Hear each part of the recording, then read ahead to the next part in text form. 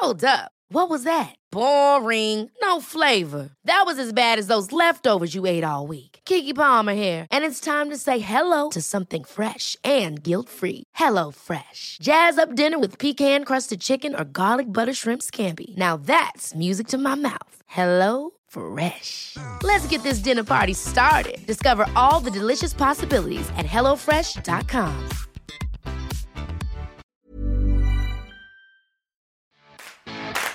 The Science of Sports podcast with Professor Ross Tucker and sports journalist Mike Finch.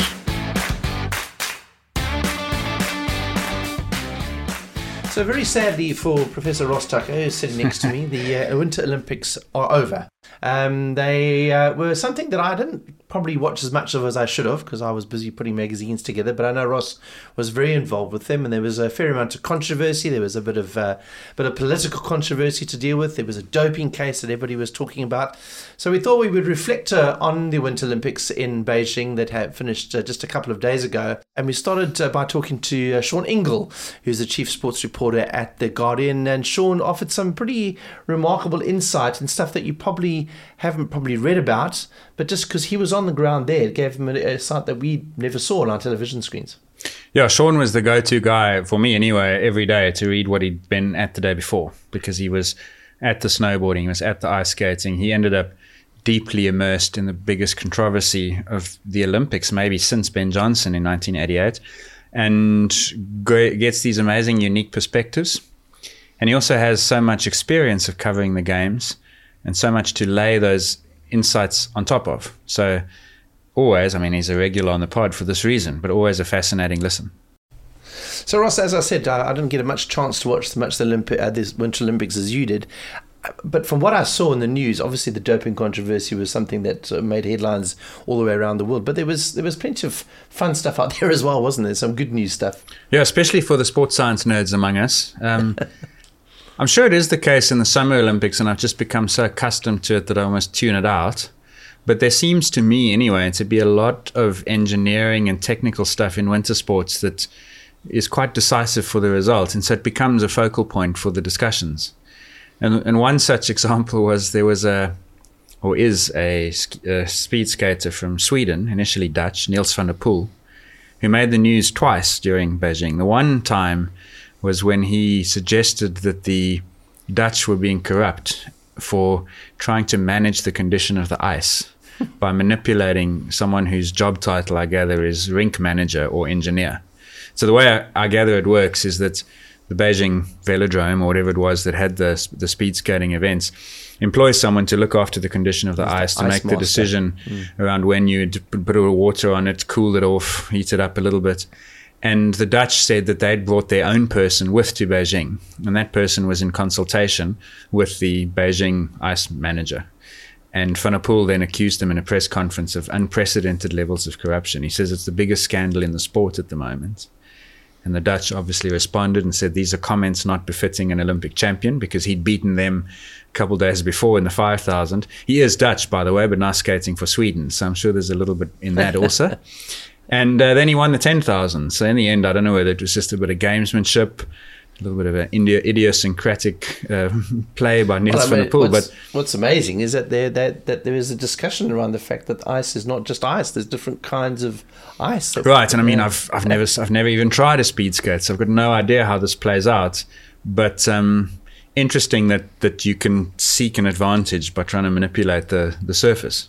Yeah. And I don't understand that, because you would have thought that, yes, I could see how there'd be fast ice and slow ice, but for everyone. Yeah. Unless what he means is that, because the way the speed skating worked, I don't know how many of you watched this is long track, is they pair off. They don't race 8 at a time, they pair off.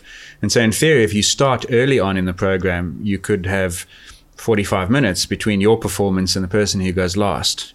And so in theory, you could manipulate the ice from the start to the end of the 5,000 or the 10,000, and then get your best guys out first when it's good, and then try and get worse conditions for everyone at the back. So maybe that's what he meant. But anyway, that was a potentially big story that ended up going nowhere, but just interesting nevertheless. And there was a couple of athletes that you told me about before we did the podcast that suffered some rather serious injuries from quite extreme conditions, because some of the events were cut short because of their conditions. Yeah, the biggest thing, interesting enough, was it was too cold many days, which you wouldn't thought was a big problem. But of course, it's obvious that it would be. Yeah. And, we spoke on this podcast about 4 or 5 weeks ago about exercise in the heat and how different events and competition organizers need to have guidelines for when they potentially cancel events. That same thing exists in the other direction, where when it gets too cold, you have to start thinking about canceling events. And there was a little bit of a controversy in the beginning in the cross-country skiing, because some of the skiers felt that the organizers weren't accounting for wind chill enough. And so the way I read it, there was a policy that said that once the temperature dropped below X, you had to postpone the event. And they were saying, well, it's not below X, but the wind is also blowing at 40k an hour. And that combination of cold air and high winds is absolutely brutal. And that's why if you watched biathlon and cross-country skiing, everyone had tape on their faces, because the wind burn, because they're going 45k an hour down hills. Can you imagine being on your bike at 45k an hour at minus 15 with a wind at 40? It's just hectic. That's savagely cold. And I think, was it the long distance skiing where they cut it from the men's was supposed to be 50k and they ended up doing 30 or something like that? It was definitely one of the events that was cut radically short. I saw a ceremony where they'd described that. As much as I like to think that I parked in front of the television for 2.5 weeks, I actually missed too much of the games to be able to answer that. Too much work got in the way for me as well, so I regret that. So I'll look forward to 2026 anyway. Maybe we'll go there next time. But there was a Finnish skier who finished the race, and he was frozen in a very unfortunate body part. And I had a quote actually of his. He said, let me read this to you. It was short. Yeah, you're right. So here we go. The men's 50k was shortened to 30k. Didn't help Lindholm though. Remy Lindholm finished in 1 hour and 16 minutes in howling, freezing winds, leading to his penis becoming frozen for the second time in a cross-country skiing race, following a similar incident in Finland last year. He says it's one of the worst competitions I've been in. When the body parts started to warm up after the finish, the pain was unbearable, he added. So he will be pleased for summer to come around, Remy Lindholm. So, yeah, it's interesting. We always think about, it's too hot to train, too hot to compete. But I suppose the question is, why did he suffer from that and nobody else? Well, if it's your second time, I know this much because I once got slight frostbites on my feet and was told, never verified this. Feet? Because wide surface area, flat feet. I was told that once you've had it once, then you're more susceptible in future. So I'm not sure how I got it the first time. I could tell you why. It's the extremities, right? Because fingers, ears, nose, and other extremities, because that's where the blood flow is diverted away from in order to keep the core warm. So anyway, hopefully not serious long-term damage for him. Yeah. Well, let's get that perspective from Sean Ingle, who was there at the games and an eyewitness to many of the stories that we've just talked about. So, Sean, welcome back for you back at your home in England. And, of course, you spent the last month or so in Beijing itself at the Winter Olympics. I suppose you've got a bit of jet lag at the moment, have you? You haven't got back just last night. I have a little bit, but I'm sort of pushing through. Olympics games are always a sort of strange and weird thing. You end up sort of sleeping 3 hours a night and are charging everywhere. But these ones were particularly strange. It did feel a bit odd this morning. Not the first thing I didn't do was to sort of go and have a PCR test, which you had to do, every morning in Beijing. I was able to step out and get a coffee, which I couldn't do in Beijing. The only time I got out was hop on a bus to take me to a media venue or a sports venue. So that was, and I didn't sort of see a line of security guards and police guards and an 8-foot high fence around my hotel, which I did for the last 3 weeks. So all very different being back in the UK. So when you say, give us a bit more detail on that. So you're literally hotel, venue and media centre? Yeah, we were in what's called a closed loop, and it's the same with all the athletes as well. So we're incredibly restricted. We had no interaction with ordinary Chinese people except those that were also in the closed loop. So we had amazing volunteers that are now going to spend another 3 weeks in quarantine before they're allowed out. Wow. To make sure they haven't got COVID. The most sort of ridiculous example in a way was we had a car accident. One of our special games taxis was driving an Olympic lane and someone pulled into it and he didn't get out of the car. Instead, he spent 15 minutes clearly phoning the authorities, and he must have had made an assessment to them and said, look, I think we can go on. And so he kind of crawled into the venue, in which case he was met with a bunch of people. He had to step out of the car. There was like a sort of a 10-minute assessment of his taxi. Then we were finally allowed out, because ordinary Beijing citizens were told, if there was a car accident and it's an Olympic vehicle, do not approach, do not get involved. So, it was very strange. But I saw something, Sean, Russia has it. They tested 1.8 million people or times, right? And they had 400 and something positive tests. Correct. So, I mean, I'm not going to do the maths and work out how many decimal points there are after the zero there before you arrive at the first number. But that seems disproportionately fearful to me. Well, that was the whole Chinese policy. It's very much a sort of, regardless of your view on this, it was certainly the most extreme way of doing things. They want to almost sort of shut out COVID completely, and they were determined that we would live in a sort of a separate, parallel universe to the rest of Beijing during these games. So were you completely protected from ever becoming a close contact? You couldn't have been, right? Because at venues, you would be around athletes and so on. So how many of the media contingent ended up getting sent off for quarantine because of the close contact thing they used? Well, if you were a close contact, the rules were slightly different. You had to sort of have a couple of tests morning and night over a few days, and then you would without having to go into isolation. But I know I spoke to one journalist at the airport that spent 11 days in a special isolation unit, and he actually said he got the best one, and he had 14 different types of fruit, and he actually made it sound like it wasn't too bad. But I know of another journalist from an American publication that tested positive on the second day and spent almost 3 weeks in isolation in one of the worst units, and only got out on the second last day of the games and went straight home. So this person missed the whole Olympics. And you would have seen, I'm sure, on social media in the early days, various athletes protesting about being in isolation and almost having the same sort of 4 things to have at each meal. And for them, their Olympics was over. So that was always a sort of thought, particularly in those early days, of what could happen if you caught it, because no one wanted to be bussed away in the middle of the night to a special unit. There was the case of the Belgian skeleton athlete. That was the one that really got the attention in the beginning. And then I read somewhere, it might have been your piece, Victor Zhu, this figure skater. Was that the name? What was the story? I mean, I couldn't believe his luck, because just tell us so that I don't get it wrong. In your words, it's probably more accurate. He won the silver medal in the team event.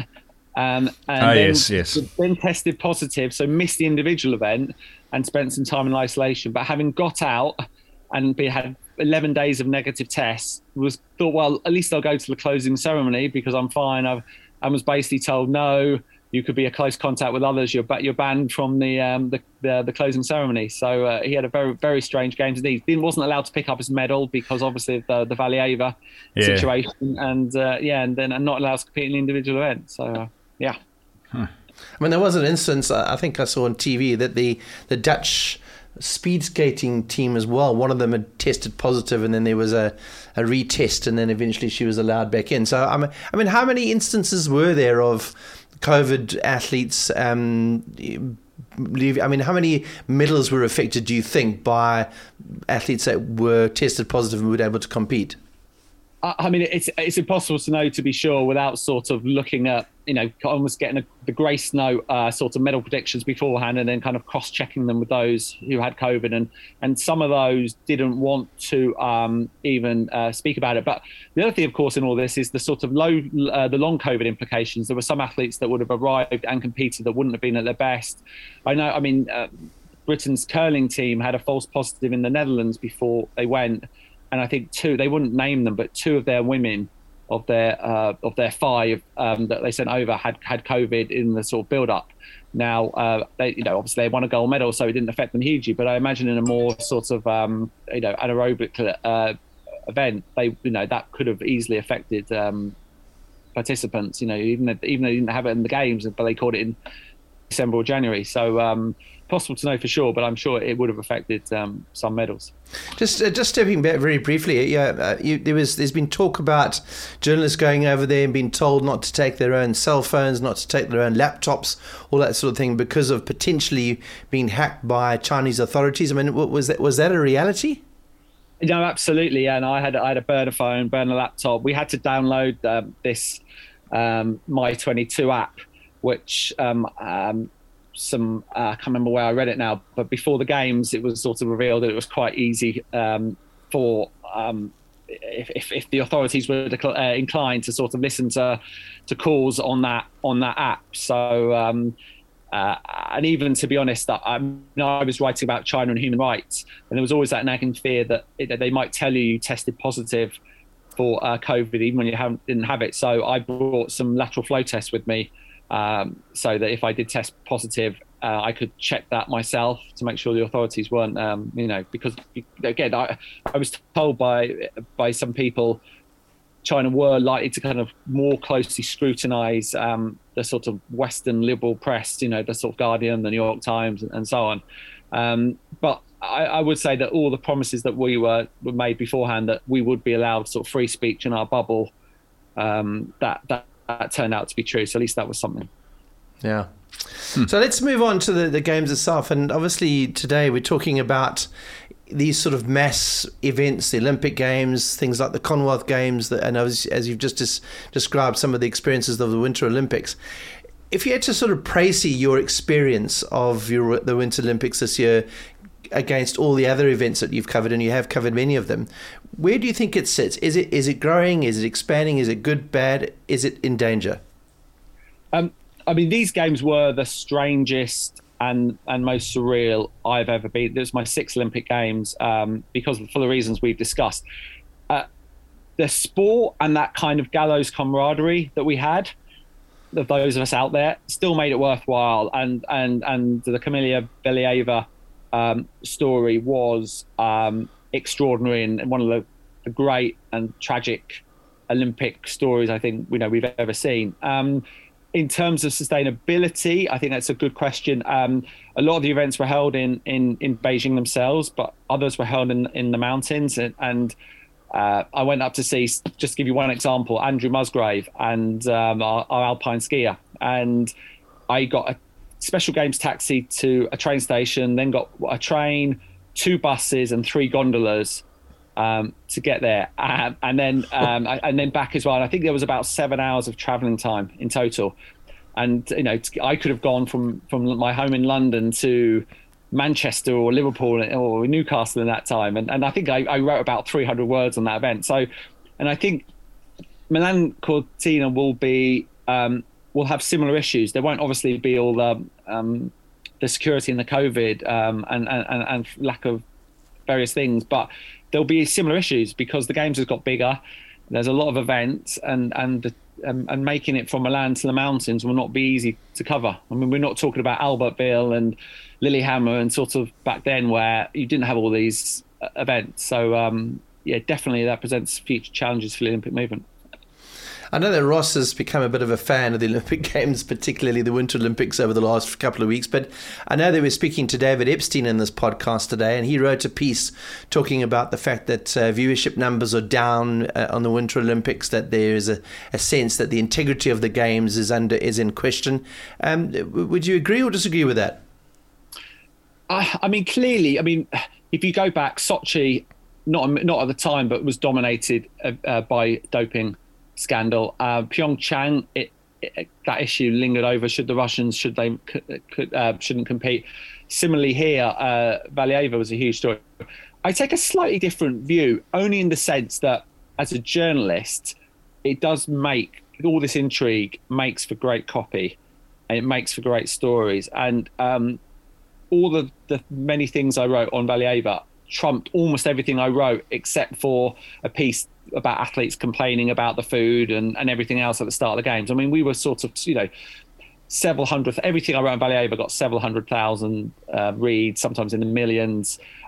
So I think I don't want to be a sort of Puritan and Babylon about this. It's not just about the sport. You need the narrative when there's controversy, when there's shocking stories, it does feed into more interesting games. At the same time, if you're an athlete and you don't trust what you see on the field of play, I can understand why you would also be unhappy about that. Should the Olympics be concerned that the biggest impact it makes is for its scandals and not its participation and its performances? I mean, you had in Beijing, you had Eileen Gu was probably the big name, if only because it was a local medal, quote unquote local. You had great stories. I mean, I thoroughly enjoyed Norway in the Nordic events, the skiing and the biathlon, the Lindsay Jacob Ellis winning in the snowboard individual and team.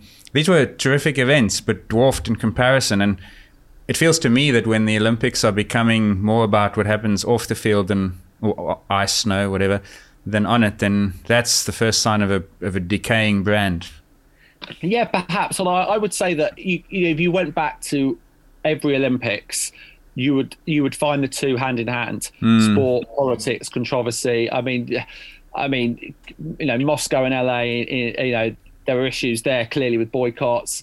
88, the first time in Seoul, there was issues there about, would people care? 96 Atlanta, we had the bombing at one point, and we had all sorts of other issues going on behind the scenes. It's Salt Lake City. I mean, you could almost, each of them, you could pick the great moments on the field and off it. And I don't think it was that much different. At the same time, when the IOC appears so tone deaf when it comes to issues of Russian interference and so on, and when it seems almost to bend over backwards to allow them to compete, it's not a great look. Fair points. Good points. How many of the 6? Is it 2 winter, 4 summer, or is it 3-3? 4 summer, 2 winter. How does the character of the Winter Olympics compare to that of the Summer Olympics from your perspective? In many ways, I enjoy the winters more. Obviously, the summers are bigger, but as a British journalist, inevitably you end up slightly becoming a Team GB correspondent. Now, it's a little bit different for me because I cover track and field a lot, and I pick the biggest stories of the day, and often it is the 100 metres or Farham Benjamin and the 400 metre hurdle. So I don't quite get as much as other journalists. But in the winters, you get much more scope to write about great stories and great people and great athletes. So I was able to write about Sean White. I was able to write, about Eileen Gu. I was able to write about so many other athletes that weren't British, and that's what I like. And also, there is the thrill of the new. There is that sort of, I think most of us, we know many of the characters and the sports for the summer games, but we don't watch figure skating every week. We don't watch snowboard cross every week. So it's kind of, it's almost like being kids again when we get to watch these sports, perhaps for the first time, or perhaps certainly for the first time in every 4 years. Well, I mean, I love the novelty value, and I've said to Mike many times in the last 2 weeks that had it not been for an accident of latitude and longitude, I would have been a biathlete, because I think, in fact, I'm still trying to persuade the guys to invent bicycling biathlon so that I can do that. Did you ever reach consensus among your peers about which Winter Olympic sport would kill you the fastest? Because I saw you tweeting about that one day. I think really it would probably be. I didn't go up to the ski jump because of, but I spoke to a couple of journalists that did, and they said they went right to the top and looked down, and they basically said, I think really if you only tore an ACL or something, you'd probably feel you've had a got away, good day out. Yeah. I mean, the point being that we look at these winter sports, and I just think, how on earth does anyone ever do that for the first time? And I'm with you. Ski jump. I remember being in Japan for the Rugby World Cup in 2019, and I went to Hakuba, which is where they held some of their winter sports. And that was, it's terrifying. Have you ever been to the top of a ski jump?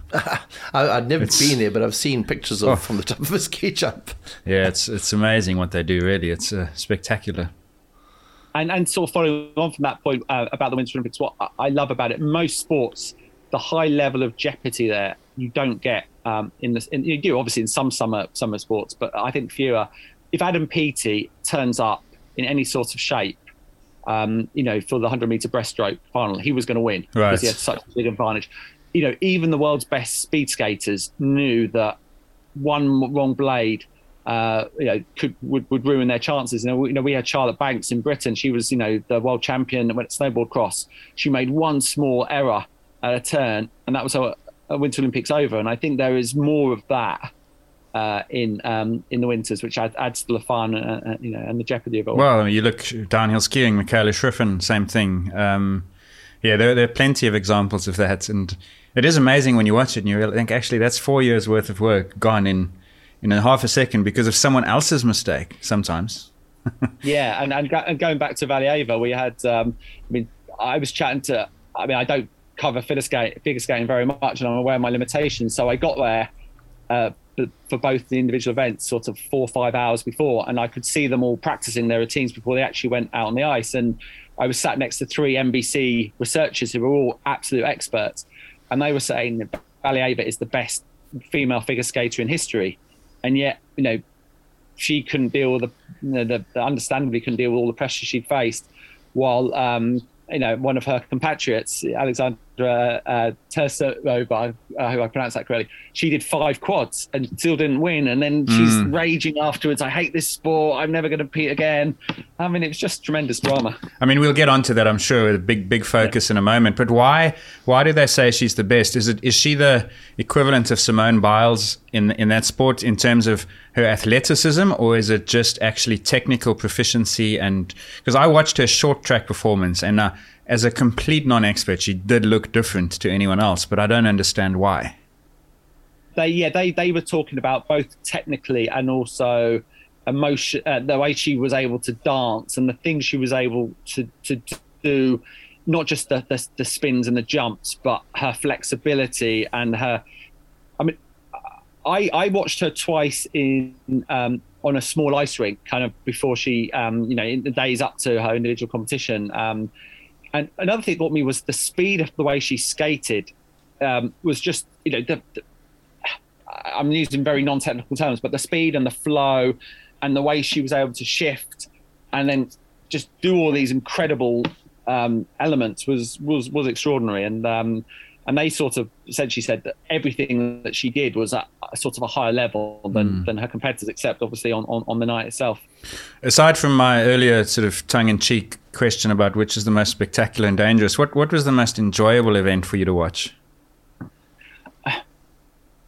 The snowboard cross was great, just because, again, but when you're at the bottom of and the big air was amazing as well, just because you've got the backdrop to those industrial. This looked like a set of the Simpsons with the Springfield cooling tires in the background. I spent far too much time at the curling, which if you love curling, that's great. But it left me cold, quite literally, because it was quite chilly in there.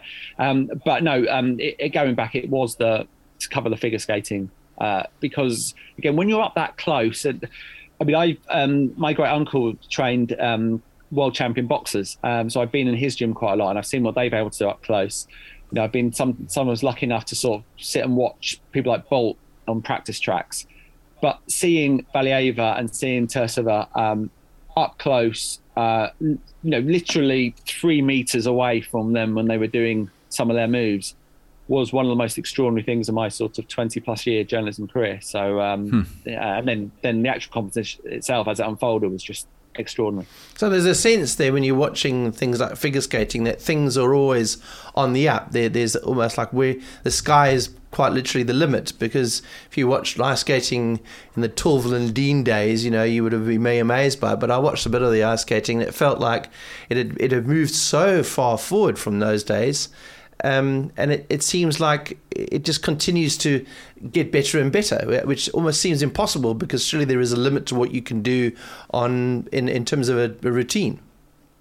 No, absolutely. I actually watched the Tall and Dean Bolero again, and while it's beautiful, it's sort of it's a timepiece. You look back and think, and even last night I was chatting to Jenny Jones, who won a medal in 2014 for Britain in the slopestyle, and she sort of said it's a different event now at the very top, because there are 5 or 6 women that are just doing things that no one was doing 8 years ago, and that's it's partly because these are newer sports, and in the case of figure skating, they sort of changed it a little bit. So the way the judging is now, a lot of it is based on the big moves.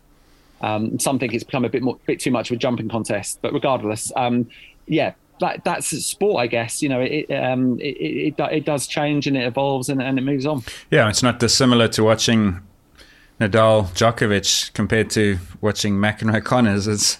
These things resemble one another only very slightly. Same thing with Nadia Comaneci, who in 1976 did things that today wouldn't even make the warm-up routine. And you said earlier that the eventual silver medalist did 5 quads in one routine. Am I right in saying that the first ever quad was performed only the week before by Valieva? Exactly. So at the Olympics, right? Yes. Yeah, and also on the men's side, there was Nathan Chen, I think, was the winner, and he also did some things that had never been seen before. So. Yeah, no, I was there for that as well, and that was also extraordinary. And he danced to Elton John's Rocket Man, and he was absolutely dazzling too. It was interesting. We spoke to one of the ice hockey experts in the build-up to the Winter Olympics, and he was suggesting that many of the top ice hockey players didn't attend the Olympic Games because they were more inclined to stay with their professional teams in the US. The question I'm leading to is, do you get a sense from the athletes that the Winter Olympics are still important to them, or is the professional game and the professional sport an element that is even more important, because every one of those sports has a professional element to it? I think in the summer, almost every sport, not tennis, would be an obvious exception, but almost every sport, it's what the athletes are gearing up for the 4 years. Certainly football is an exception, right, Sean? I mean, football really shouldn't be at the Olympics in its current format. I agree. But in most sports, for most athletes, it's the pinnacle. The Winter Games is a little bit more complicated. Partly, as you say, from the one side, it's things like ice hockey, where I think it's complicated because it's difficult to get all the NHL to agree, and they did, and then COVID struck. But I think the other thing, and I think it's changing a little bit, but among the I guess the tricks and flicks department, so the half pipes and the snowboarders and slopestyle and so on, for them, a lot of it, their biggest thrill they get is doing amazing tricks, not a gold medal. So certainly when I was chatting to a bunch of British snowboarders, people like Billy Morgan, who won bronze in 2018, a few years ago, for them, the Olympic Games was another event. It was a cool event, but actually for them, they quite liked the thrill of their first ever name a trick would have beaten a medal. And I think that perhaps is slightly changing now. Among those, but there is still that element of some people. It's for them. It's the purity of the sport and sort of straying into new areas matters more than the win and gold medal, which I think is interesting. Yeah, very interesting. So let's move on to some. I mean, you talked a bit about the doping cases. There was obviously some politics involved because there was some discussion. The Russians have been obviously omitted from the Olympics as a country for a number of years now, but Putin was there at the games, and there was all sorts of drama around that. Was there political controversies that sort of, other than that came through? Well, the lighting of the flame kicked the games off with one, so. Yeah, there was that was sort of lingering in the background. What happened with the lighting of the flame? Sean? There was a Uyghur was chosen as one of the two, a Uyghur cross-country skier from China. I'm not going to pronounce her name. So that kicked things off. We had sort of Peng Shuai. People were asking beforehand, where was Peng Shuai? She seemed to be everywhere in China, and she also gave an interview to L'Equipe. But we really came sort of nowhere close to knowing really the true ins and outs of her situation. L'Equipe admitted their questions had to be submitted in advance. And I wrote in a sort of a closing piece, I think that the Chinese will be happy because while questions were raised and while the human rights stuff definitely got an airing at various points, for them, they finished third in the medal table. They had a bunch of new heroes. they will regard it very much still as a sort of propaganda victory. But of course, sport and politics always are linked, and anyone that says otherwise is naive or stupid. There was the case of I forget what event, but a Georgian athlete who held up a peace sign at a medal ceremony, or Ukrainian, sorry, not Georgian, Ukrainian. Yes. Yeah, I don't know where I got Georgia from there, Ukrainian, but the IOC, as far as I know, didn't ever implement I think it's Article 50 that supposedly bans athletes for political statements. Is that right? It wasn't on the podium, and they did release a statement that sort of said this was just a general call for peace. So they were fine with it, which I think actually, in fairness to IOC, was the right decision. The big story, of course, is Valieva. Like, we can talk about all the controversy in the world, but the thing that saved the Chinese from scrutiny off the ice was the Valieva controversy. And you've spoken a little bit about it, but I thought it would be really interesting to hear more detail on that and explain to the listeners exactly what happened and how it was allowed to happen. Because my assessment of it is that it was one, and I'm hesitant to say unfortunate, because you'd like to design a system that doesn't allow for unfortunate mistakes. But once the first mistake was made, there was no way to redeem the situation. Yeah, so to sort of take it back to the very start, Russia win the team gold competition on the, I think, 7th of February. A day later, her sample from an event she took part in the Russian Championships on the 25th of December was tested and shown to have a positive test for the drug TMZ. Now, what had happened was that sample had gone to a Swedish laboratory, but they'd had a bunch of COVID cases, which meant that her sample, which normally would have been looked at within a week or perhaps 2 weeks, wasn't. So that was the big mistake that Ross refers to. Sean, just before you go on, was there any truth in, and maybe we're disrupting the linear telling of the story here, so actually let me park that question and allow you to continue. Apologies.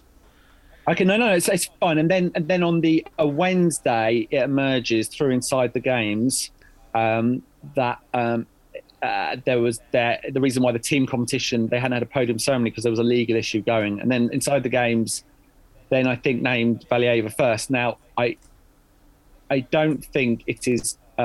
It's not a coincidence that Inside the Games is funded by a lot of IFs that have Russian money, and the working theory among myself, and this is based on speaking to a number of sources, that actually it was probably Russia that wanted the story out there, which I've not written, and maybe that's one too. But certainly among the working assumption is that it probably came from Russia. Someone in Russia gave that story to Inside the Games. And then that set off a huge media storm. I was there. I can't remember, honestly, it was Thursday or Friday. I think it was the Friday when Valieva was practicing, and one of my colleagues asked her, was she a cheat? And that then led to Russian journalists, taking pictures and getting very angry with him and publishing his name, and he had an awful lot of abuse online. And she continued to practice, and essentially what had happened is the Russian anti-doping authorities had suspended her, but then on appeal had allowed her to compete. The IOC, World Anti-Doping Agency, and the ISU went to CAS, Court of Arbitration of Sport, which then had a hearing on the Sunday night, and on Monday said that she should be allowed to compete in the individual event, which I think I agree with. Others wouldn't, but essentially they said that it would cause her irreparable harm if she they banned her, and then her drugs test, they opened the B sample up, say, and it was negative. So effectively she was allowed to compete, and then in front of the world's media we all saw what happened. Yeah, so let's go into a little bit of detail on that. There was when the CAS decision was published that allowed her to compete, their rationale was that she was a minor, 15 years old, and so they applied what is protected category designation to her. You get protected individuals. Now, what could happen, as I understand it, is that if in the future, with the benefit of some time and space, they have a hearing for Valieva and they decide that she did have the drug in her system, but it was inadvertent use on her part because either it's accidental or it's given to her by a doctor. And as a 15-year-old, who's she going to say no to the doctor? Says, take this, it'll help you. What they could do is not suspend her at all. They could effectively seal the record and allow her to continue. Do I have that understanding right? Yeah, the other thing they could also do is say, because of all this and because you're a minor, we will ban you, but we'll ban you for shorter than the 44 days between the time you had the ban on the 25th and you competed in the Olympics in the team event. And if that was the case, she would then be allowed to keep, and Russia would be allowed to keep its team medal. So yes, and when you understand that, you can actually see why CAS went the way they did, because WADA's objection was that this protected individual designation shouldn't apply to provisional suspensions. But in the circumstances that they found themselves in, if they didn't apply it then, there'd be no good outcome at all possible. So I think they had to almost place a bet and almost kick the can down the road, which is highly unsatisfactory for every other athlete who competes. And that's why the moment it was announced that this case was hanging over the gold medal favorites and a medalist already, there was no good outcome. It was a complete screw up from the start. And that's why I wanted to ask you, WADA accused Russia of not labeling Valieva's sample as a high priority sample when it's sent it to the lab. Is that true, or would any sample normally have been analyzed within 7 to 10 days? I think both things are true. I think Russia could have done it, but I think it's not unreasonable for Russia not to do it, because at that point we were still more than a month away from the Winter Olympics, and if every sample is tested for 7 to 10 days, I think that criticism of the Russian anti-doping authorities was a bit unfair, because in any normal times that sample should have been tested. And I think we should be more looking at the Swedish lab for not expediting all tests really done in December and early January before the Olympics. There must be ways that they could have done it personally. And since this happened, obviously now the world watches this 15-year-old fall twice and end up fourth. Who's happy as a consequence of that? Russia, obviously, because they get a medal ceremony for 1 and 2. They win gold and silver. The IOC is probably relatively relieved because they get a medal ceremony, which they wouldn't have had otherwise. But I've seen so much since that the fallout has been enormous, to the extent that people have said that actually they now need age restrictions in Olympic Games. There have been accusations that pushing Valieva as hard as they did amounts to child trafficking, which I think is a nuclear take. Her coach didn't help by basically shouting at her the moment she came off the ice in tears. Where do you stand on the whole 15-year-olds being exploited for Olympic medals and the potential, let's face it, that if kids are protected from doping claims, why would ruthless countries not dope more children? Ever catch yourself eating the same flavorless dinner 3 days in a row? Dreaming of something better? Well, HelloFresh is your guilt-free dream come true, baby. It's me, Keke Palmer. Let's wake up those taste buds with hot, juicy pecan-crusted chicken or garlic butter shrimp scampi. Hello Fresh. Stop dreaming of all the delicious possibilities and dig in at HelloFresh.com. Let's get this dinner party started.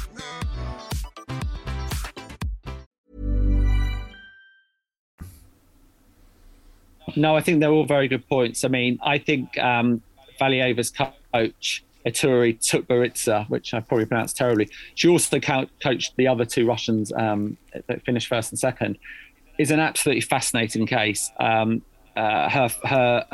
center, her skating center in Russia is known as a factory, essentially, that pumps out amazing skaters. I was told by someone that children as young as 6 are spending hours and hours every day practicing.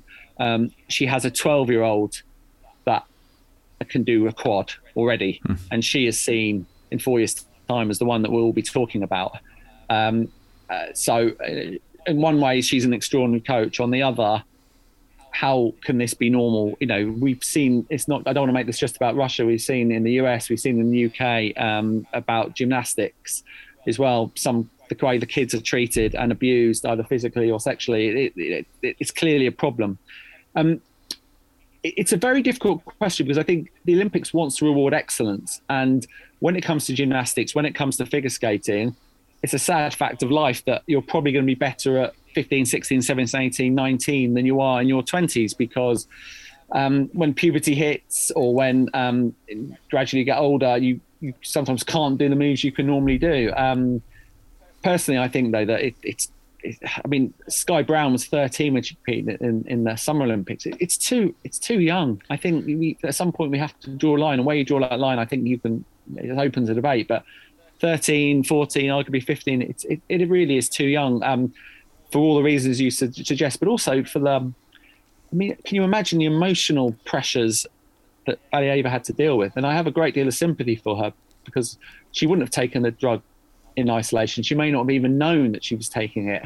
And then she had, the world's glare on her for, 10 days. And, no wonder she fell a couple of times in the free skating program. Indeed. I mean, there was a 13-year-old gold medalist in Tokyo, right? The women's skateboarding was won by a 13-year-old and celebrated. So I think people must appreciate that if you want that, then you'll invite this. You can't have the celebration of great performances without also inviting the possibility here. So a little bit of balance back then would have been nice too. No, completely. I mean, the Brits were saying they managed to lobby the IOC to get Sky Brown's father into the Olympic Village, so he stayed with her. So they said that was at least a way of protecting her. But no, I have a 13-year-old daughter, and the idea that she would, she's talented in lots of different ways, but the idea she would be, in an Olympic Village is just seems crazy to me. So on Valieva, what do we think? I mean, aside from the fact that you had all these administrative failures, letting her down, letting other athletes down, because it's easy to focus on her, the 15-year-old, but I mean, imagine the sympathy you must feel for other athletes who are denied their medal ceremonies and potentially their medals. Let's forget about the ceremony. What about the medal you might have lost?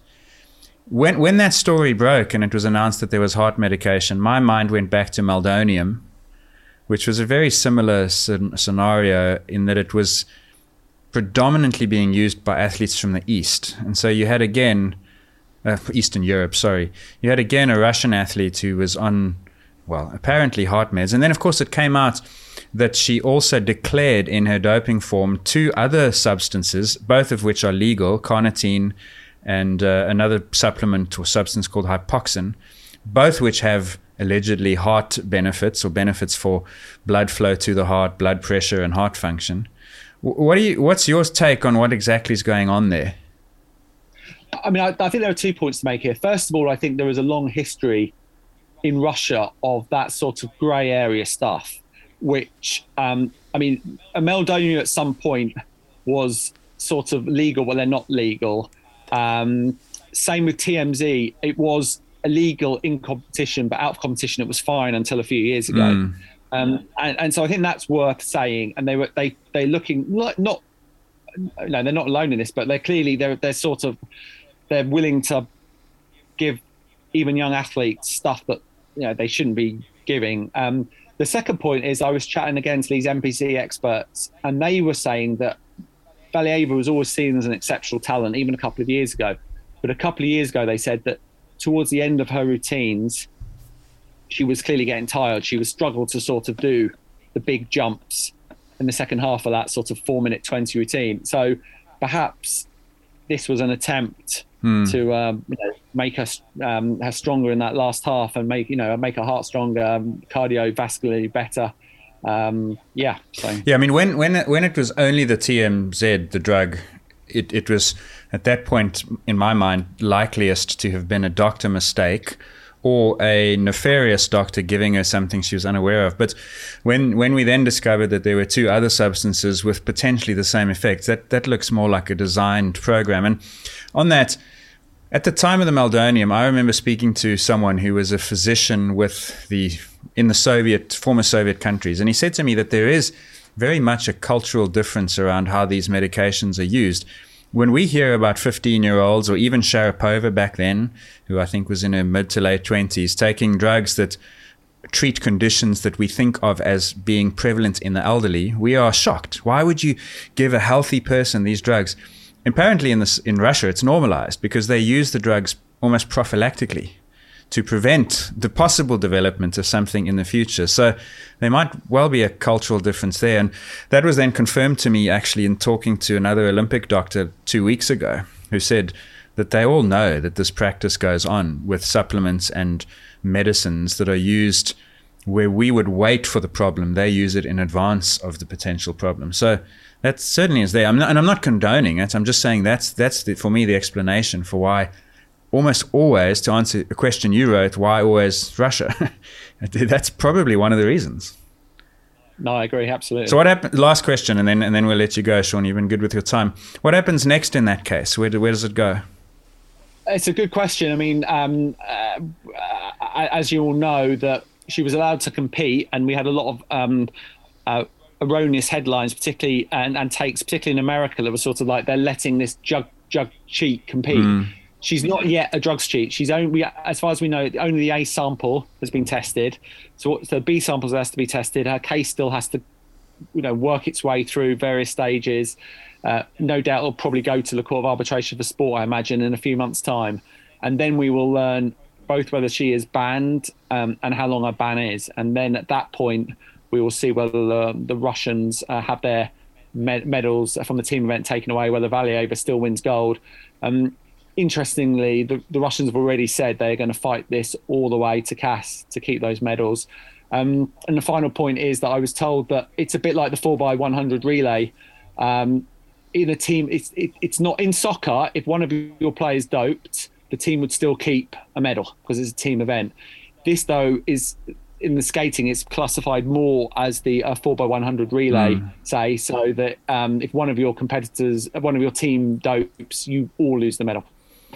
Yeah, it's going to be another situation there, Sean, where no matter what they do, they're going to face backlash because, let's face it, the ban on Russia is the most ludicrous sanction, ineffective, impotent sanction ever in sport because it's ROC, but everyone knows what they're watching. And they're either going to let them keep the medal because she's a protected athlete, or they're going to take that medal away, which at least will satisfy a larger number of groups, but it would be inconsistent with how they've handled it to date. Absolutely, and the wheels spin, and probably 2 years' time in Paris or 4 years' time in Milan Cortina will be something similar will raise, and there'll still be other issues. So it goes. Just for the purposes of explanation, when we talk about Russian Olympic Committee athletes, what's the basis of those athletes being allowed to compete against just Russian athletes? I mean, what is the supposed theory behind that? I mean, again, this is quite a long one, but you go back to, first of all, Sochi, and then and afterwards it was discovered that they were essentially doping their athletes at the games, and there was famously they would have positive steroid samples that were passed through a mouse hole in the anti-doping lab and then cleaned up and then allowed through. And so that led to the sort of half ban in 2016 and 2018. But then at December 2019, the World Anti-Doping Agency were able to confirm that they were trying to prosecute more cases from 2014, and they discovered that the Moscow lab data had all been manipulated. So that led to, you'll remember the headlines time, Russia being banned, but it wasn't really. It was essentially they were banned for hosting world events for 2 years, and they were banned for being called Russia for a couple of years, hence Russian Olympic Committee. But they were still, wearing the white, blue and red of Russia. The athletes were still all here. So it was, as Ross said, it was an impotent ban. It was almost the equivalent of your kid sets fire to your house and you put him on the naughty step for 5 minutes. That's what it was, really. Well, not even that. You just tell him he's on the naughty step, but he can go anywhere he wants anyway. Because, I mean, I think all they did is they couldn't hear the anthem at medal ceremonies, right? That was about the extent of the punishment. It was crazy. And not being actual Russia themselves, not having Russia on their uniforms. Yeah, the flag wasn't allowed, and they weren't allowed to hear the anthem. Other than that, it was... So they weren't verified or tested before the games just to verify them as clean athletes? Well, that's what they tried to do for, I think, 2016. If you were able to prove that you weren't tied up in all the nefarious things that had gone on before that, you were allowed in. And that's why in those 2016 games, there were probably half a dozen athletes. But I mean, and CAS had to set up an emergency basically office to hear all these applications from Russian athletes trying to distance themselves from the system. But I think over time that became more and more difficult to do. And you can't individually screen every single applicant. So they eventually just said, you're all allowed in, but you're just not representing Russia. Yeah. The only exceptions like now is athletics. They still have a rule where the Russians are called the authorized neutral athletes, and they still every year have to sort of satisfy World Athletics that they are clean as far as they can tell by, being made available, having a certain number of tests every year, et cetera, because a lot of these Russian athletes are competing in closed cities where it's hard to be tested, and so World Athletics are strict, but as far as I know, they're the only ones that apply such stringent. And also, just a last word on that is, despite the fact that it was the Russian anti-doping system that doped systematically in Sochi, despite the fact that, as Sean has just said, they manipulated the data, that body still exists. Because in the case of Valieva, and this is what surprised me, is her sample was initially collected by Russian anti-doping. The ban initially was by Russian anti-doping. Lifting the ban, the provisional suspension, was the Russian anti-doping disciplinary committee. So they're still a functional entity, but without any credibility. And that's why the world looks at this and says, actually, what's going on here? And I mean, we'll discuss integrity in the Olympics later, but there is none when it comes to this issue. Yeah, I mean, we were going on almost to a fundamental flaw with the anti-doping system, really. We essentially, athletes are tested predominantly by their own countries. I know it's sometimes, the athletics integrity unit, in athletics is very good. That does its own tests. You'll have individual sports federations that will do their own tests. But essentially, most tests of athletes will be done by people in their anti-doping from their own country, which obviously leads to issues. And in this case, we know that you were guilty of systematic doping, manipulating data. Your country's banned from the Olympics, but you carry on like normal and just send them under the Russian Olympic Committee flag. It's just, I can understand why people look at this and say that, there were all those, the coaches of some of her rivals, Valieva, saying this is a farce and so on. They really need to get a grip on it, but I think they won't. I'd be surprised if they did. So, a big thanks to Sean Ingle, and a man who has, I guess for Ross and I, we would love to do his job, and I did do his job to some extent as a sports journalist for many years, but he travels all the way around the world and gets to experience things that we often just talk about in this pod, and I'm sure that we will have him back on the podcast sometime in the future. I don't know if I could do his job, by the way. Yes, he is a very thorough individual. You're in the mud, well, it's worse than mud sometimes. But one thing I will say about him is he does it with such integrity. Yeah, that's why he's always worth having on. Anyway, yeah, that's great read as well. So if you want to follow Sean, obviously he's on Twitter, but also reading The Guardian. I mean, I love that publication as it is online, and it is fascinating. The stuff that they have on there. His stuff is particularly good. So our next guest is David Epstein, who has been on our podcast before. David is the New York Times best-selling author of Range, Why Generalists Triumph in a Specialized World, and also the bestseller The Sports Gene. He has a master's degree in environmental science and journalism, and has worked as an investigative reporter for ProPublica and a senior writer for Sports Illustrated.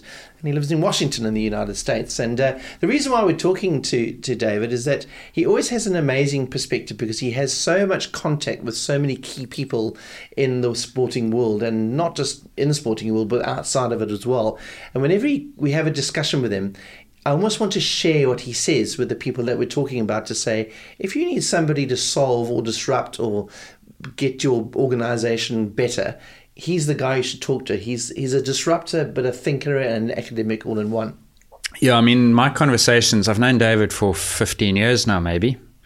And conversations with David in a pub in New York are, in a way, part of the genesis or origin story of this podcast, because talking to him makes you think, actually, these conversations are so fascinating. We have to record them and put them out there.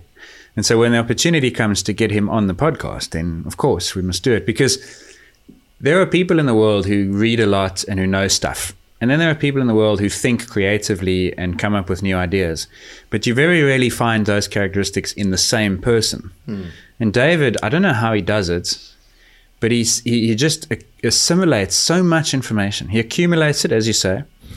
Then he seems to process it and think about it, interpret it, put his own insights on it, and then communicate it back in a way that is unique. I don't know anyone else who does it. And so what happened was a couple of weeks ago, he publishes a newsletter every week. You can find it. It's called Range Widely. Oh, fantastic. And it's very rarely on sport these days. He's now moved into medical science and management and administration, and he'll give you marriage counseling if you're into that, because some of the stuff he talks about has implications for that.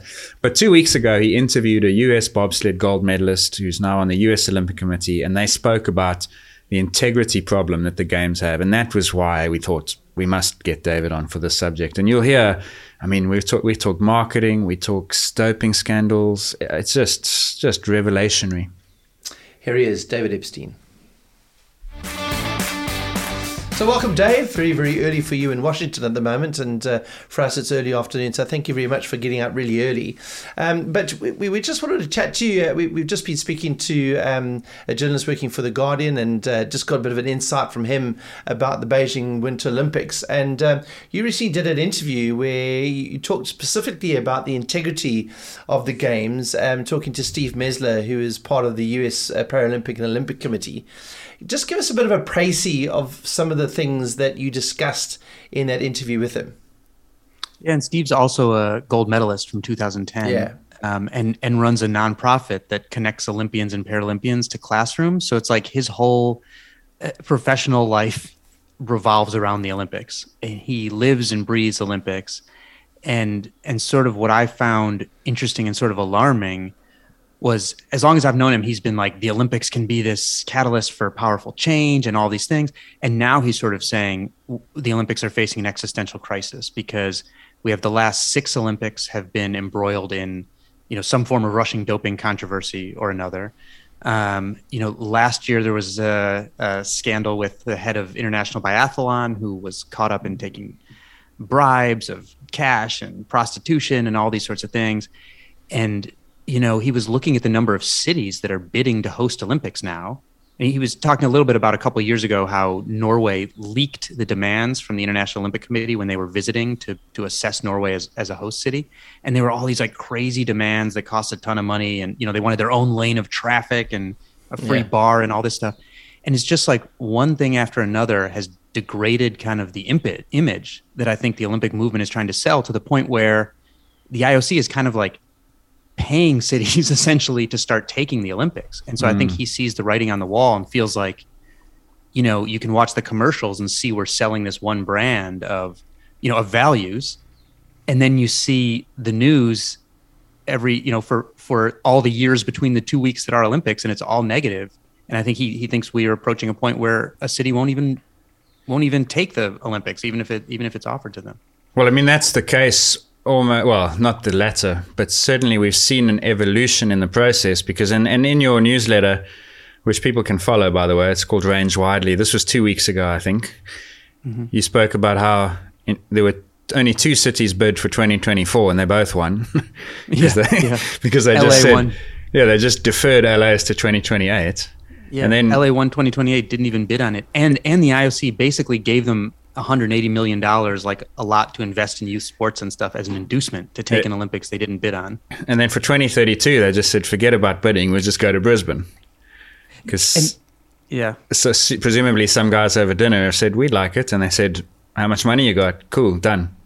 Well, that's the other thing about Brisbane is it seems like, maybe I'm sure somebody knows exactly what was involved in that bidding process, but most of the people I've talked to that have been involved in Olympic bids seem to think nobody got like really a read on how Brisbane was chosen, that it was sort of not very transparent. Yeah, so I mean, you've touched on a few of those things, and I think as you suggest, that the popularity of the event. But I'd like to what I find, and we're starting this discussion, is the integrity of the Olympic Games, obviously an important part of the way people perceive the Games itself, but sometimes it just comes down to money and also the sexiness of the sport. And I think maybe we can tackle, first of all, the money issue, because even the process of bidding for an Olympic Games is costly before you've even got it.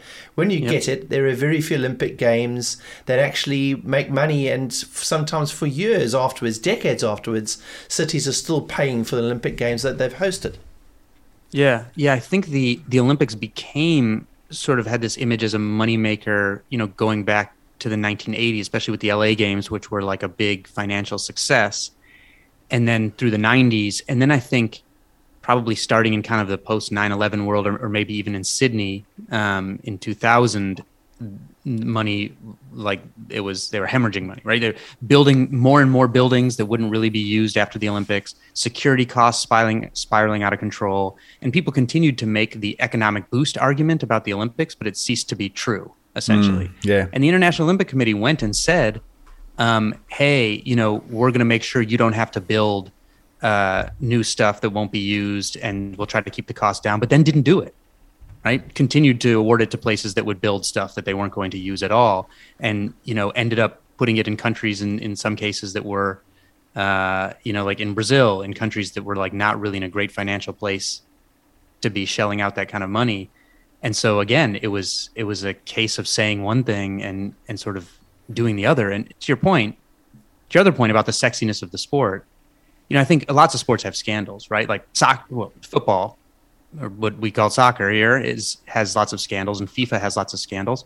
But then the sport continues to go on and engage people every day of the year, whereas the Olympics have all this time for bad news and then like 2 weeks of sports.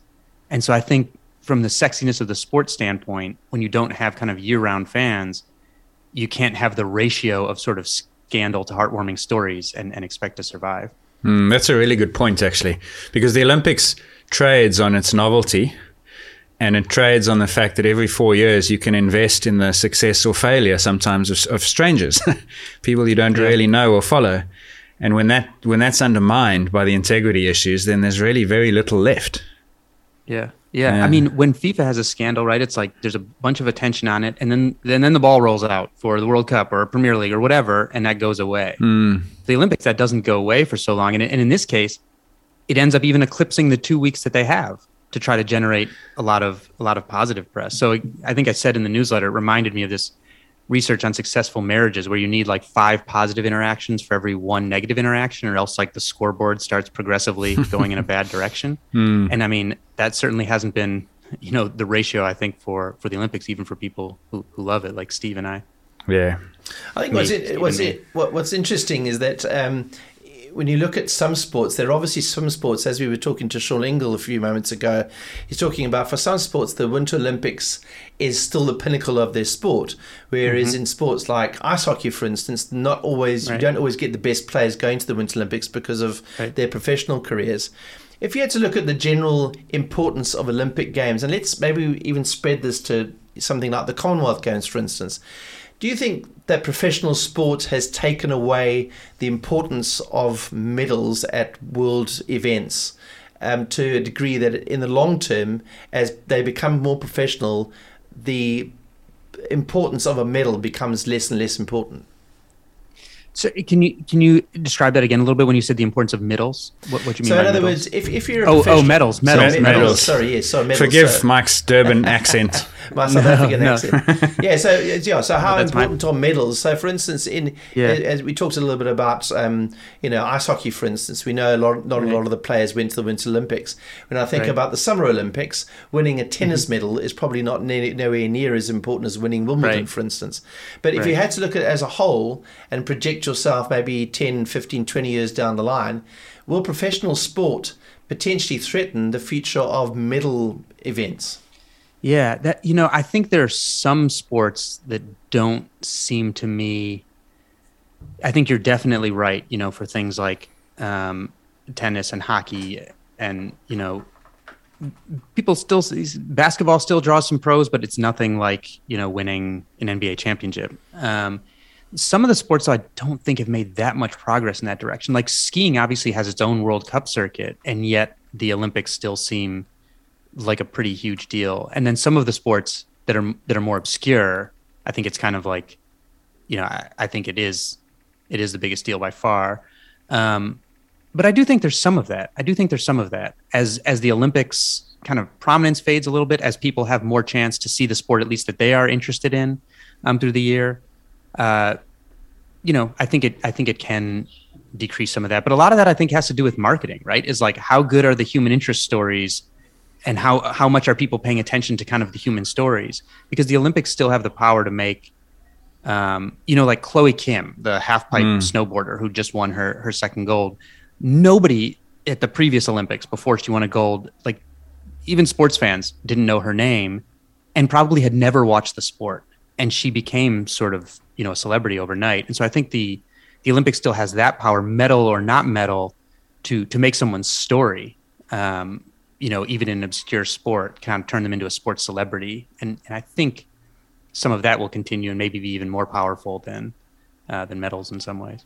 I saw, actually, speaking of Chloe Kim, the big name that emerged out of Beijing now is Eileen Gu, who would be known to Americans because of her.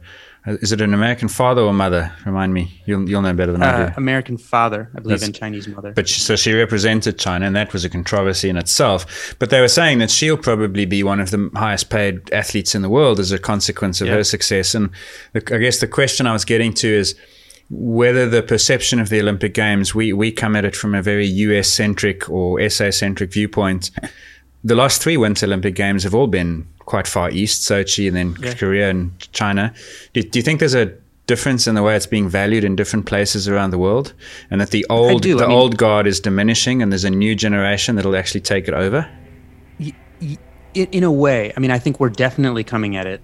I'm definitely coming at it from a U.S. perspective. The games are coming back, west for a few games in a row now.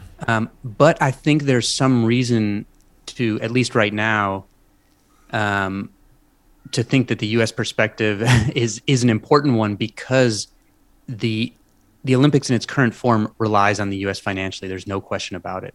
The U.S., I believe, is the only country that has the ability that has to sign off or can block new top sponsors, kind of title sponsors for the Olympics. U.S.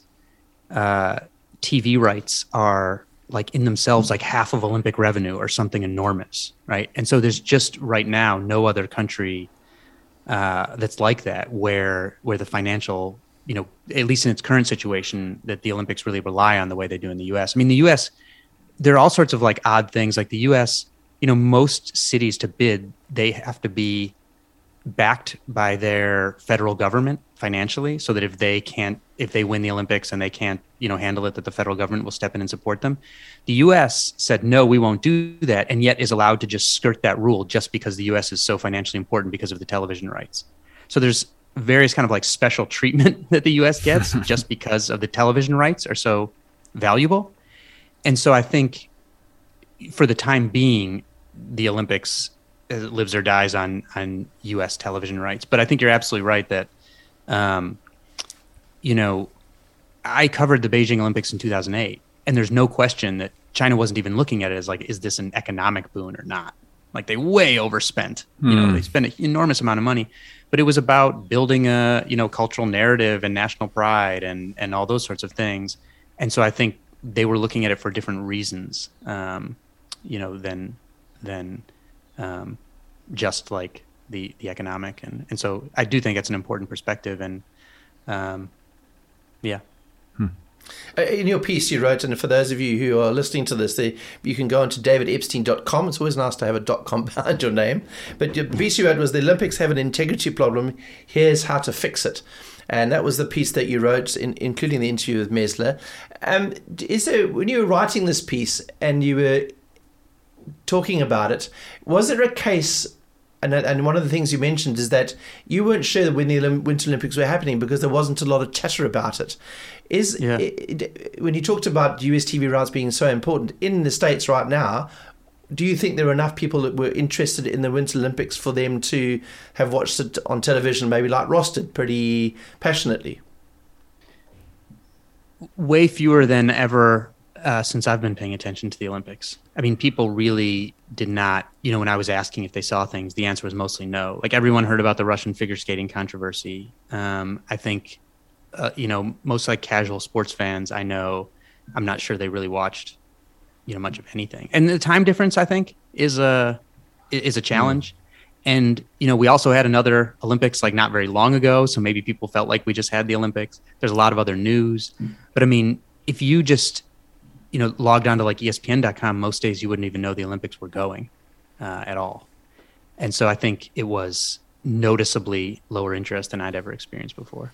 And it's still the focus very much in the States on the basketball sort of scenario and NFL. I mean, is that where the focus is generally in American sport? Yeah, I mean, and college football. I mean, so there were like, minor stories about like labor negotiations in baseball where you could find like way above the Olympics going on if you were looking at a lot of the coverage. So that's tricky if you're troubling, I think, if you're interested in the Olympics. I'm very interested to know. I mean, it's not something that you'd probably have a lot of expertise in, but when we talk about the Commonwealth Games, and obviously the Americans aren't involved in that, but if you had to look at the Commonwealth Games from an American perspective, do you sometimes look at that and go, why do they happen? Because for us in South Africa, we look at something like that and go, well, Olympics has a global feel, World Cup soccer does, all those sort of things, Winter Olympics. But the Commonwealth Games is one of those things where you think, well, it's amazing that those events still happen today, because it's just so the major countries aren't there, and so why have it in the first place? Well, I think it's good to have events, especially for development, that feel like that have a lot of gravitas for the competitors. Like one thing I think that the United States is probably like biggest advantage in sporting development is that we have this college system, right? So like I ran track in college, and we had like 30 to 40,000 young people are supported in semi-serious to serious training in the US because of our college system. And so we have all these sort of like, important to the people that are in them, but most of the events aren't important to anybody else. But I think that's really good for development. So I think having those kind of, I don't know what you want to call them, like mid-major sort of regional events that will feel hugely important to the people in them, even if the whole world isn't watching, it can actually be really important for development. I don't know if the Commonwealth Games are the best way to do it, but I think there should be something on that sort of layer of competition. Yeah. So just touching on the piece that you wrote, you talked about the integrity issue and how to fix it. So how do you fix it? Gosh, I wish I knew. And I was asking Steve about that, and his feeling, now he's been on the U.S. Olympic and Paralympic Committee board for about 6 years, was that we really need like a full-scale reset. And he thinks we need sort of a reset that we had. So like the U.S., because we had some, really bad conflicts of interest in doping, separated the U.S. Anti-Doping Agency really sort of proactively from the U.S. Olympic and Paralympic Committee, for example. And then, gymnastics had this sexual abuse scandal. So USOPC started and, helped boost Safe Sport, which is independent from them. And I think what Steve sees is that we haven't kind of learned lessons from what's going on at the international level, where conflicts need to be separated, right? Where the doping police and the corruption police and the IOC, who are the promoters of sport, and the Court of Arbitration for Sport, which is like the judiciary for sport, they're all these people. Like if you make an org chart of these things, it's like arrows, it's as if people are like pointing their own fingers at themselves. Like they're all involved. One of the examples he brought up was John Coates, who is vice president of the International Olympic Committee, is head of the Court of Arbitration for Sport. So essentially, he's one of the highest members of the executive branch, if you will. He's the highest member of the judicial branch, and he's the head of the Australian Olympic Committee, which was awarded the Olympics for Brisbane. And so there's just the conflicts of interest are just rampant. And so there's a ton of people in positions, they're being put in positions where it's very easy for them, I think, to put something over, put promotion of the sport over their values and things like that. And so I think his feeling is that we sort of need a reset, need to kind of clean house of some of the people that have been involved in the scandals, and to create like wholly separate governance bodies. And it's actually even beyond promotion of the sport, because at the national federation level, you're asking the same country to win medals as to catch the cheats who try and win medals by using drugs. Okay. So at every level that you can talk about, there's a problem. At the level below it, that problem is happening at an even broader base with these perverse incentives. And that's what plays out every single time. And that's why when the Russian scandal breaks, it's so easy to say, oh, look over there. But actually, everyone needs to realize that it's the same thing. I mean, you've spoken to a number of people. I think you broke in 2012, was it, or 2008, where not a single out-of-competition test had been done among those Jamaican sprinters in the months leading up to the Olympic Games. That was a whistleblower from Jamaica, Renee and Shirley. Yeah. They, of course, went to the Olympics and cleaned up just about every single gold medal in the sprint events. But the National Anti-Doping Commission was either disinterested or completely underfunded to do what they were mandated to do.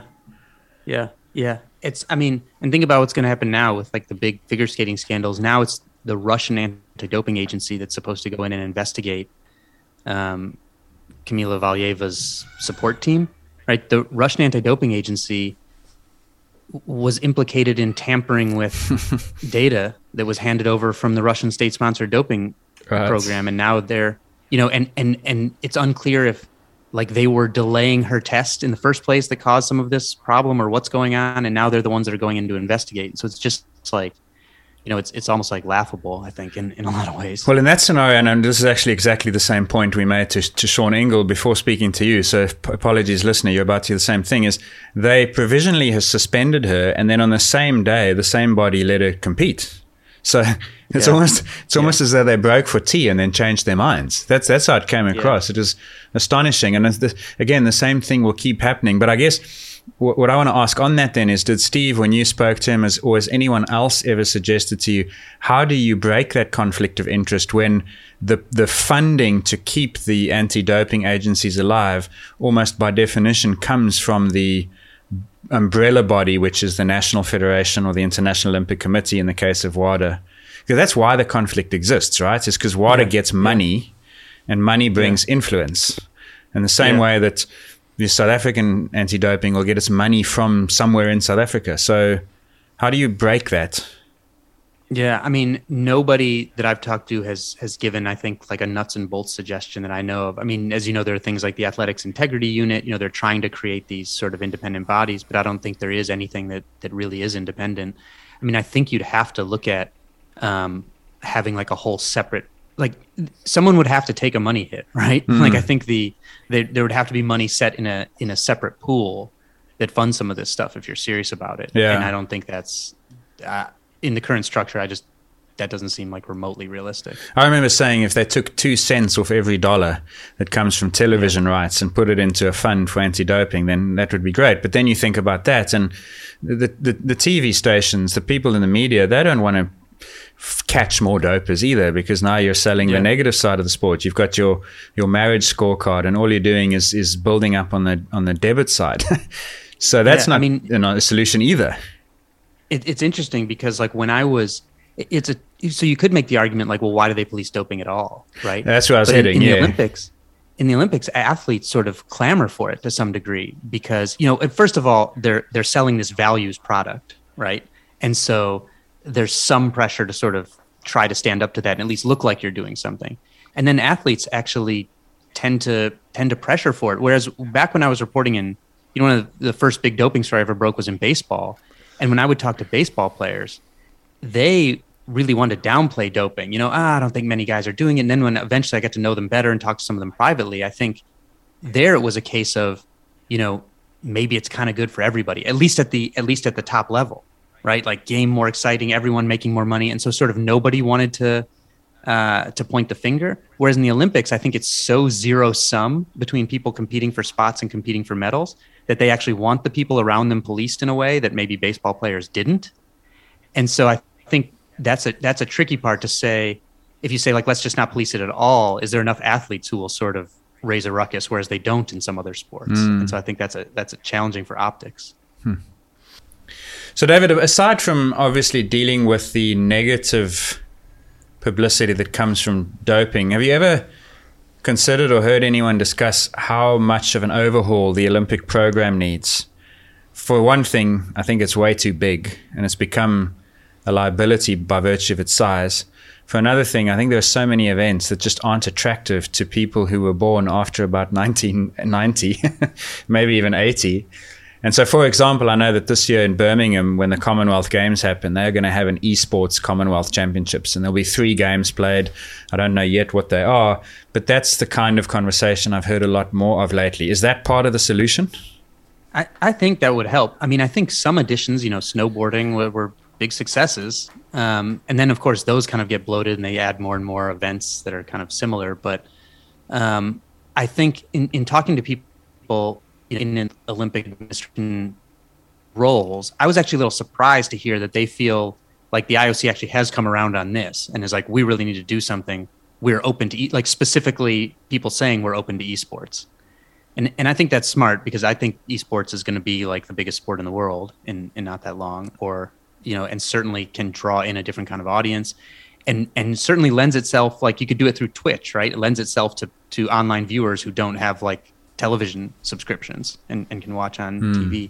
So I think that's crucial, right? We still have sports that most people haven't heard of, like dressage and modern pentathlon, and why not get something that engages like kind of a younger demographic? I floated to a few friends the other day. I was like, okay, we should have, one of the things that I found like a little bit not as exciting as it could be about some Olympic sports like skateboard in the summer and some of the jumping sports in winter it was like not that much creativity, where you had a bunch of people trying to pull off the same move and just do it with like a little more perfect than the next.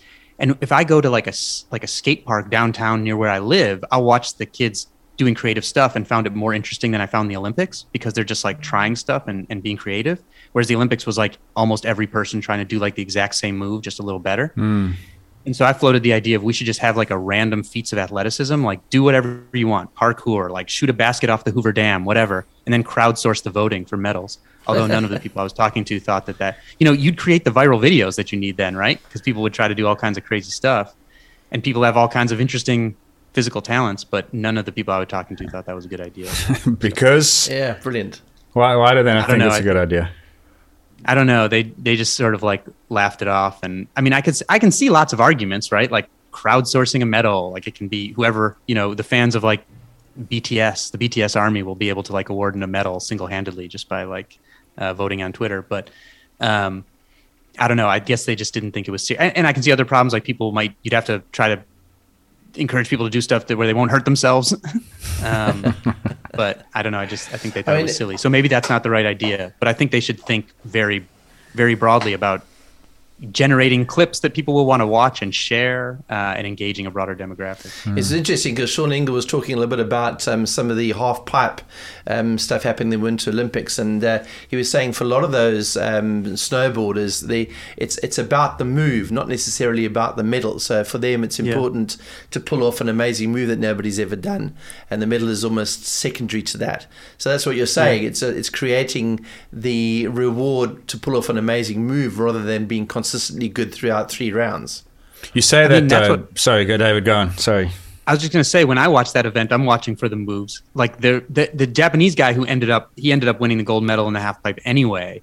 But like on one of the runs where he fell was the one I was the most interested in, because he was just like going so much higher than everybody else. I was more engaged in that. The medal was sort of secondary. It's interesting you say that though, but and I understand what Sean's getting at, and you can see it when you watch it, but you also see how they moderate their behavior when there's a medal there. Because I watched a couple of events, I think it was the aerials, and they each get 3 jumps. Well, if you make top sort of 8, you get 3 jumps, and by the 3rd jump, everyone's doing the same thing, because now it becomes more conservative. They become risk averse, and they say, well, if I can pull, and this is exactly what David was saying, is if I can pull this move off, I'll score 97.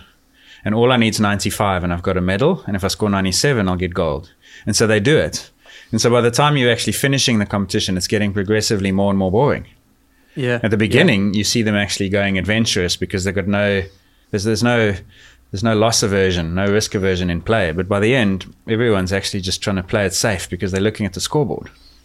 They should make a separate, like in the Tour de France, where you have like a different jersey for someone who's like winning the hills and stuff. They should make a separate one for like the most audacious jumper or something like that. Give them some medal, because you have to be wearing some medal if you're going to go on the Today Show, right? So that's a problem. Like if they're going to tell your story afterward. But I think they should not worry so much about tradition, because I think trying to squash some of these sports into like this traditional mode, where everyone's separated by tenths of a point, like doesn't mean much to the viewers. And I don't even think the athletes in those sports that were like X Games sports before, I don't think they're that focused on that unless you force them to be either. Well, tradition is their big paradox, right? And it cuts both ways, because that's the thing that actually the values rest upon. I don't know about you, but I love the Olympic tradition. I love the flame. I love the opening ceremony and the lighting of the torch and the gold, silver, bronze, and it's the 4-year cycle. But they you're right. They can't break free of that. That's true in all IOC things. Even their sports medicine is very traditional, which is I suppose expected. But do you think that, speaking of tradition, do you think that the model of a city hosting the games is sustainable? It doesn't look good. I think, maybe you'll start to have more sort of partnerships, like regional partnerships. I think Milan is like that in 2026. The next Winter Games are spread out over thousands of kilometers. Yeah.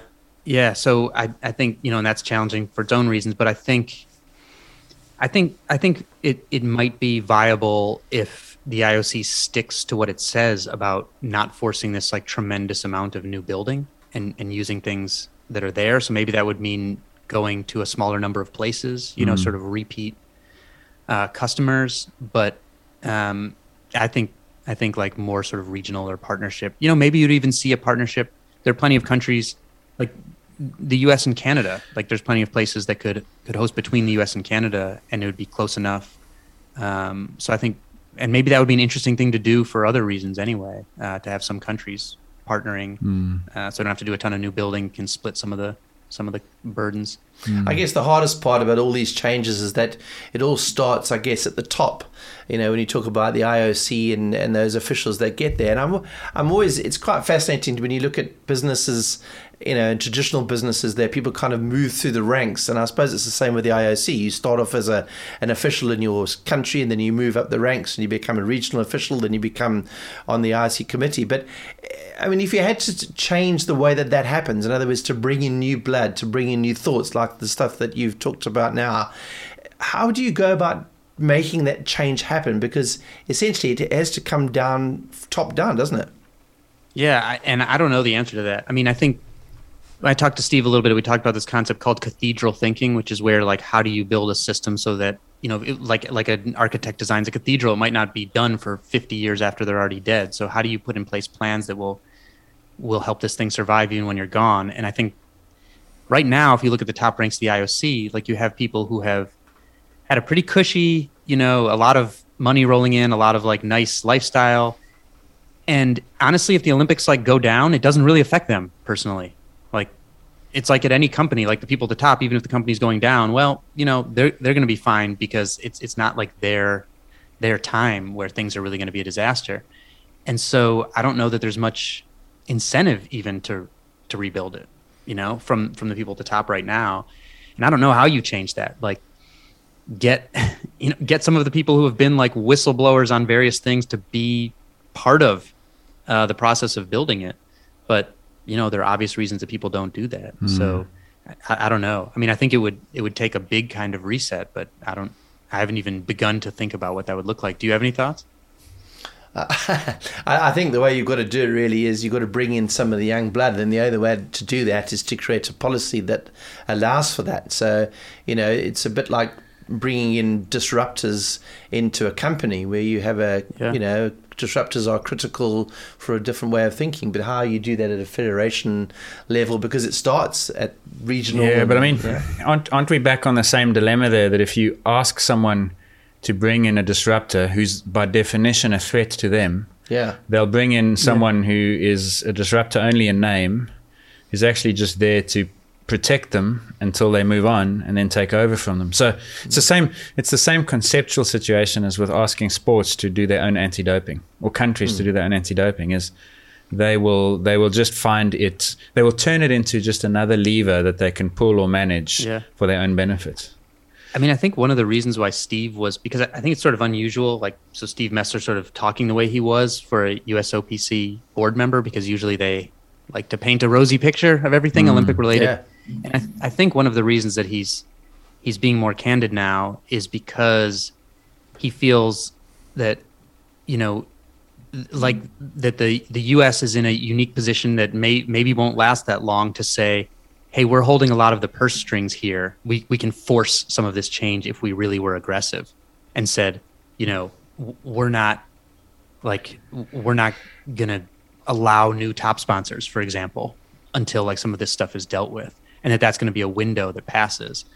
it doesn't seem to me like there is the will to do that. But I think that's one of the reasons why he's doing this. So maybe you would need some coalition of people or of countries that are sort of holding purse strings to say, like, this has to be ripped up right now, like mandate, a certain number of younger people involved in upper management, or it just wouldn't happen. But I don't see the will for that happening. So I think the likelihood is probably that, I don't know, maybe there'll be some, now the Olympics are going to come back to some, they're going to come sort of back west to some, where more of the viewership will be on the right time zone, and some of the Olympics that were in Russia and Brazil, I think, had like lots of other challenges. So maybe there'll be sort of some like natural benefits and bounce back.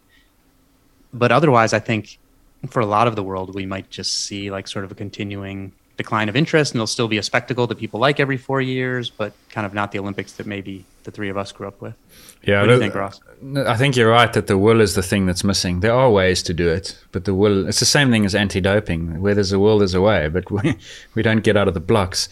And the problem is, it's, I don't know if you know the saying, it's like asking turkeys to vote for Christmas. They're not going to. These IOC guys, because they are super cushy. I've been to 1 or 2 IOC events, and these guys, they know how to spend money.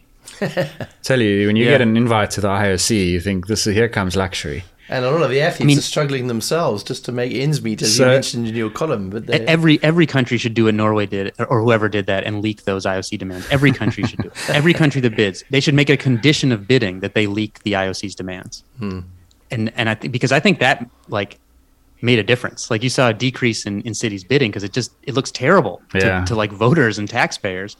So I think stuff like that would make a difference. But Ross, like you said, the quote here, I think I don't know if it was Upton Sinclair maybe said that it's difficult to get a guy to do something when his job depends on not doing it. Yes. His livelihood depends on not doing it, or something like that. Right. So I think that's kind of the situation we see. Yeah, exactly. There's so little accountability. So how far, so little accountability. If you had to take a bit of a guess as a last sort of question, how long do you think the Olympics has got until it gets to a critical state? And do you think in the long term it's doomed? I guess it depends what a critical state is. I mean, I think a state where it's forced to change, put it that way. Forced to change as opposed to voluntarily changing. Yeah. Because my guess is you'll see, like, again, with the single most important thing, if you had to pick one thing in the Olympics, it would be like NBC's television contract. My guess is that they're not viewing that as having been a great investment right now. And so I think that's a big challenge. I don't know. I don't think the Olympics are going to disappear. I think it's still going to be a spectacle that will interest people every few years, but to a diminishing degree. I think it'll just get smaller and more irrelevant, and slowly. I don't know. Yeah, I have no idea what like a timeline would be, but I think these next few Olympics are pretty crucial. Like, I think if LA, which is 2028, if that doesn't like engage again the largest TV market, then I think maybe you see the Olympics are like, they'll start going to places like Doha, where they'll just like pay just to host them because they can. So I don't know. I definitely don't think I think it's salvageable. Again, I think it's this issue of the negative kind of feelings and coverage outweigh the positive so heavily that like how long can you keep going like that? I don't know. Yeah, I'm outing myself as the science guy here, but I want to see numbers. I would love to know what proportion of the viewership is aged under 20, 20 to 30, 30 to 40, and so on, over the last 4 Olympic cycles, let's say. And I'd also love to know that if you went to if we stood on Times Square, David, or on the mall in Washington, and we said to every passerby, tell me 3 things you know about the Olympics, what proportion of each of those age bands would even know an answer to that question? Because I think there'd be the first signs of the apocalypse might be evident in those numbers, because I would be surprised if a lot of 20-something-year-olds know even 3 things about the Olympic Games. And that would be the most alarming thing, to the extent that one day you'd look back and you'd say, you know what, actually the writing was on the wall there. Yeah. Might be too late already. I agree. I mean, I don't think it's too late, but I think that's a huge problem. Again, if looking at like ESPN.com is the best way to sort of sample the general sports viewership in the US, right? And you would see nothing. You'd see nothing. You wouldn't have known it was going on until there was a scandal, basically. Yeah. So, I think you're right. I wonder if we'll get to a point where, like, because one thing I've noticed is Olympians that aren't even in popular sports sometimes will have large like Instagram followings, so they post cool pictures. The Olympics might have to relax some of the advertising rules, which could be a challenge. But maybe we'll see a company like maybe the metaverse will host the Olympics, or like Google will host the Olympics or something, and then you can you'll have less disconnect between like, is this a corporate event or is this like is this values driven movement, right? You can just be like, yeah, it's a corporate event, and then maybe that'll make the disconnect a little bit less like jarring. Yeah, because I can only ever think from my perspective, but my love for the Olympics was created by effectively having it handed down to me because my parents watched it. So I don't know whether that's the same for you. I think I was a bigger sports fan than my family, and I sort of like grew up reading Sports Illustrated, right? And so I would see like an article on like Carl Lewis, and then you get to see him compete in the Olympics, and that was sort of like the treat in the first time. Like that's not the case anymore. Right? So which helps the games and these sports because they have a certain inertia, and they perpetuate their own myth, their own legend. Yeah. In the case of the Olympic integrity, it's myth, but it's legend really. But then that turns into a severe handicap when that legend starts to wane, because now you say, well, where's the 15-year-old going to be inspired? What out of Beijing 2022 inspired a 15-year-old? Very little, I would have thought. The half pipe. Yeah. Yeah, well, maybe. In China, the people are watching like Eileen Gu and yeah. I mean, I think I take it that she's become a huge celebrity in China, and so I would expect to see a burst of young athletes training there. Well, let's hope for all of our sakes as fans of the Olympic Games and all those international events that they do manage to make a turnaround and change things for the better. David Epstein, thank you very much for your time. My pleasure. Wish I had easier answers to this. I don't think there are any easy answers. I think they need some things are going to have to get broken if they want to fix it. I agree. Thank you for listening to the Science of Sport podcast. Follow us on Twitter @SportsSciPod and on Instagram @Science of Sport Podcast.